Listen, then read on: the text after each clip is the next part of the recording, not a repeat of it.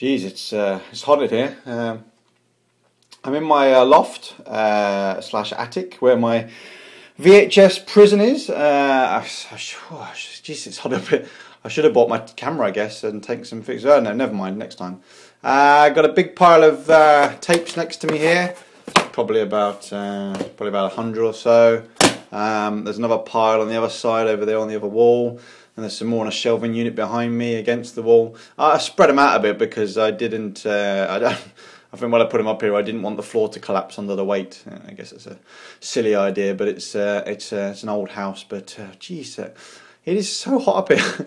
I think the roof must be lead lined or something. It's baking. It's really. I could fry an egg on the sideboard here, but I won't because of all the dead insects and things. There's plenty of light though. There's a skylight up above me. That's letting in tons of light. I was looking for, I'm just trying to find something else to watch, and here we go. So I've got this is a blank tape with nothing on. The tape with no name. There's no labels on this one. So yeah, could be. I like these ones actually because you could get a little surprise. You don't know quite what's on it. So let's go and find out as it's time for another movie mug.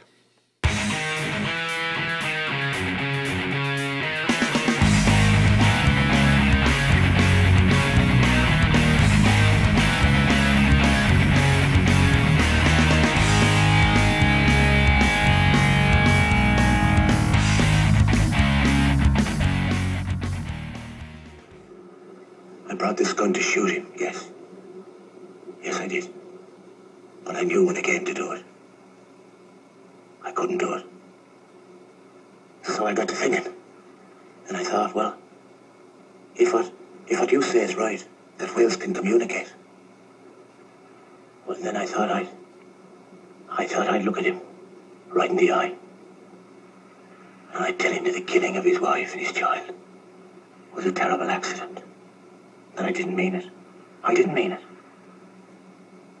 I'd tell him that I was sorry. And I hope he'd forgive me. Well, there we go. So welcome to another mug of movie goodness, or it could just be plain old shite. Well, it could, couldn't it? It could be a load of rubbish. Especially when you're playing VHS roulette as such, that I have just done. Now, I was going to make myself a nice big cup of tea, actually, in honour of friends of the show at ascast.net. Yes, guys, we British, we do love our Rosie Lee, but no, not today. I decided on a little experimentation, actually, a bit of something different. Just throw some things together and see what I come up with. So today's mug is, it's a glass, as you can see on the screen there.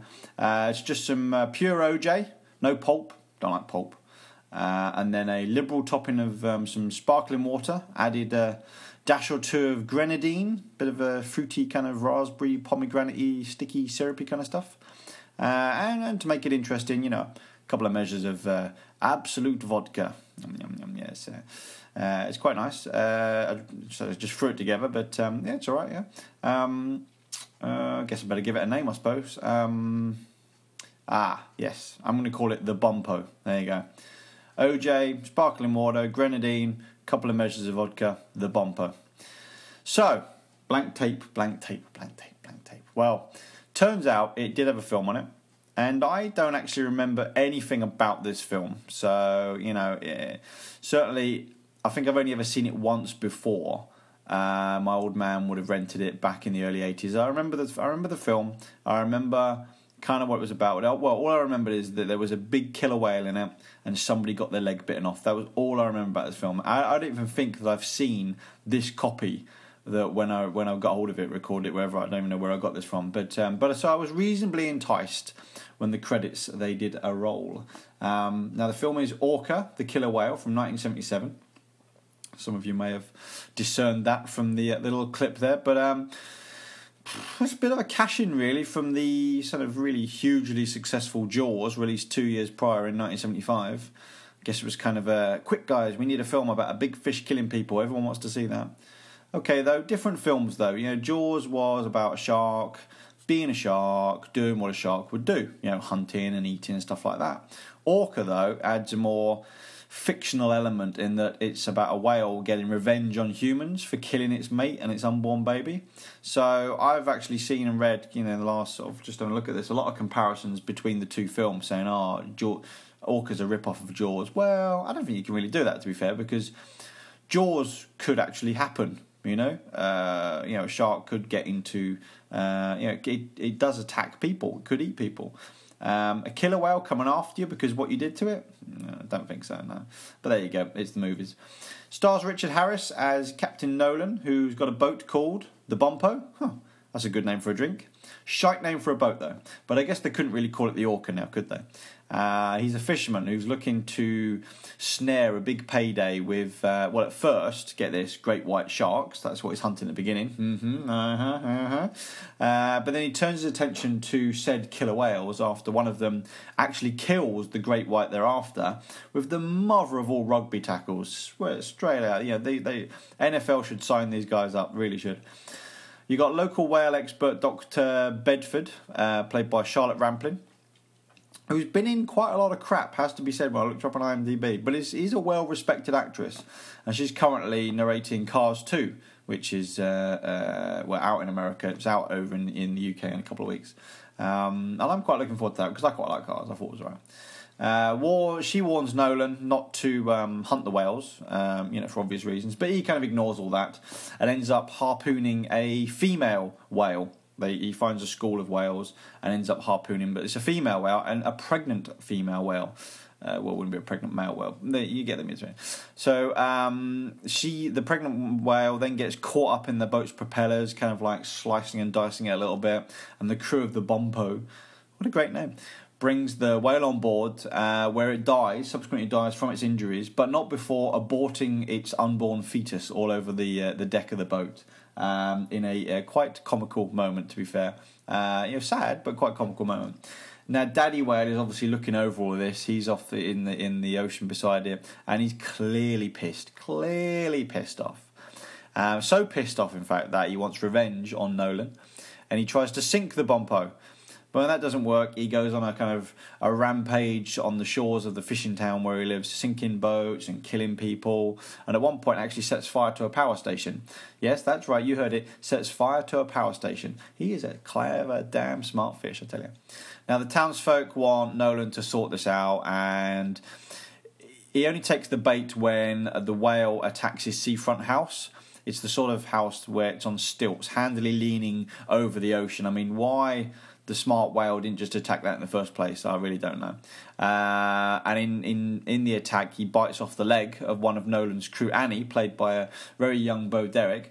Now, I told you I remember the leg getting bitten off. That was the leg I remember getting bitten off. It's in a plaster cast. She's broken it or something like that. I can't remember.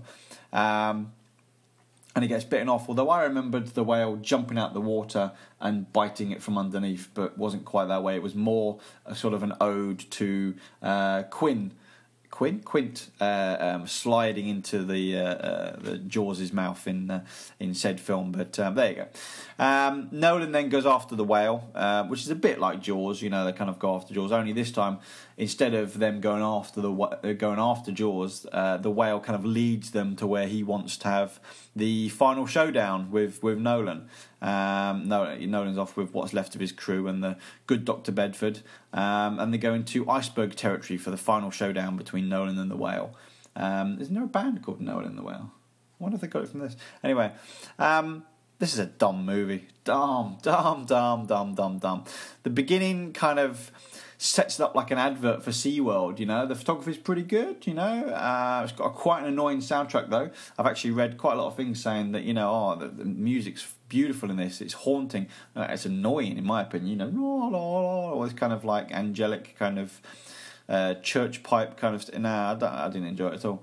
But the photography is very, very good, but I'm not entirely sure whether it was filmed for this or whether it was, sort of National Geographic kind of ripped away kind of thing, because it doesn't seem to fit the rest of the film, but it's quite nice anyway. The initial shark versus the whale attack at the beginning, that kind of combo, is actually pretty good as well. The director, Michael Anderson, who also gave us Logan's Run a year earlier, that marvellous Logan's Run. Well, he's no Spielberg, that's for sure, but he obviously watched Jaws because he nicked a few shots from it, is all I'll say. But, it works, he does a fair job of it. And to be fair, the film's actually all right up until the point where the whale actually goes on his roaring and a rampaging. And then it becomes a mix of real footage of the whale, sort of undersea, so again National Geographic sort of stuff, spliced with some really, really poor, god awful animatronics, and for some reason lots of close-ups of the whale's eyes. I guess it's that supposed to be menacing. It plays a dramatic kind of menacing score at those points, where the whale's sort of like eyeing people up, or that dun dun dun kind of thing, and it zooms in on the whale's eye. It just looks awful. It looks really, really bad. It looks pretty dead, is what it looks like. It just comes off as stupid, really. It just comes off a bit stupid. Richard Harris, does a fair job, I think. He's allowed to play it in his native Irish tongue. So I think he's pretty good in it, to be fair. Robert Carradine is also in as well. He was one of those Trans-America cannonball runners in Carquake a few episodes back, that I really liked. He plays a scientist, Ken. He actually is about to be killed at the beginning of the film by said great white shark until the killer whale comes in and saves him. So you would have thought that, there's a reason not to go after the whales in the first place, but there you go. And the only other real person of note is Will Sampson, who plays Umalak. He's a local Indian native who warns and then helps Nolan on his journey to fight the whale, warns him off and gives him all the, sort of like that crap that you heard earlier on in the beginning of the clip. He's that guy. Sampson was obviously better known as Chief Bromden in One Flew Over the Cuckoo's Nest, the guy who picks up that sink at the ending and gets them out, and also as Taylor, the Indian shaman in Poltergeist 2, who in 1986, and the actor Sampson actually died only a year after making that one in 1987, so that's a shame, but that's what happens when you're in a Poltergeist film, I guess.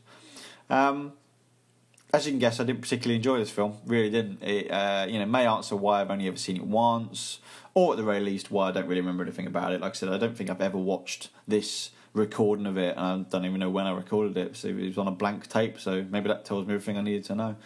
For a supposed horror film, it's not really. It's no longer frightening. There's no real shock value, unlike Jaws, where even though when Ben Gardner's head's going to appear at that boat, at the hole in the boat, or when Brody, who's chumming in the water, that old Bruce is going to pop his head up at any time now. You know those things, but they still have the power to make you jump, and they still have the power to make you, to give you that shock value that makes the film so good. But in this, there's nothing like that at all, not really. There is, however, some merit in the story, about kind of remorse and looking before you leap, and a few morals to keep you tied over. But I can get all those same life lessons from like Star Wars, and to be be 20 times more entertained at the same time. Thanks. So I think I'll leave this where I found it, back in the loft. Remake? Nah, not necessary. Don't need to remake this. Forget about it. It's not worth it. Getting it on DVD? Nah, not going to bother. I haven't even looked it up, to be fair. It's probably one of those films that's $98 to get on DVD now. So this tape is destined to be filed under B1N, to be fair. That's been so, and that's about all I've really got to say about that. It was a bit of a disappointment because I was kind of looking forward to it. But there's plenty more tapes upstairs. So that's it for this week's Movie Mug.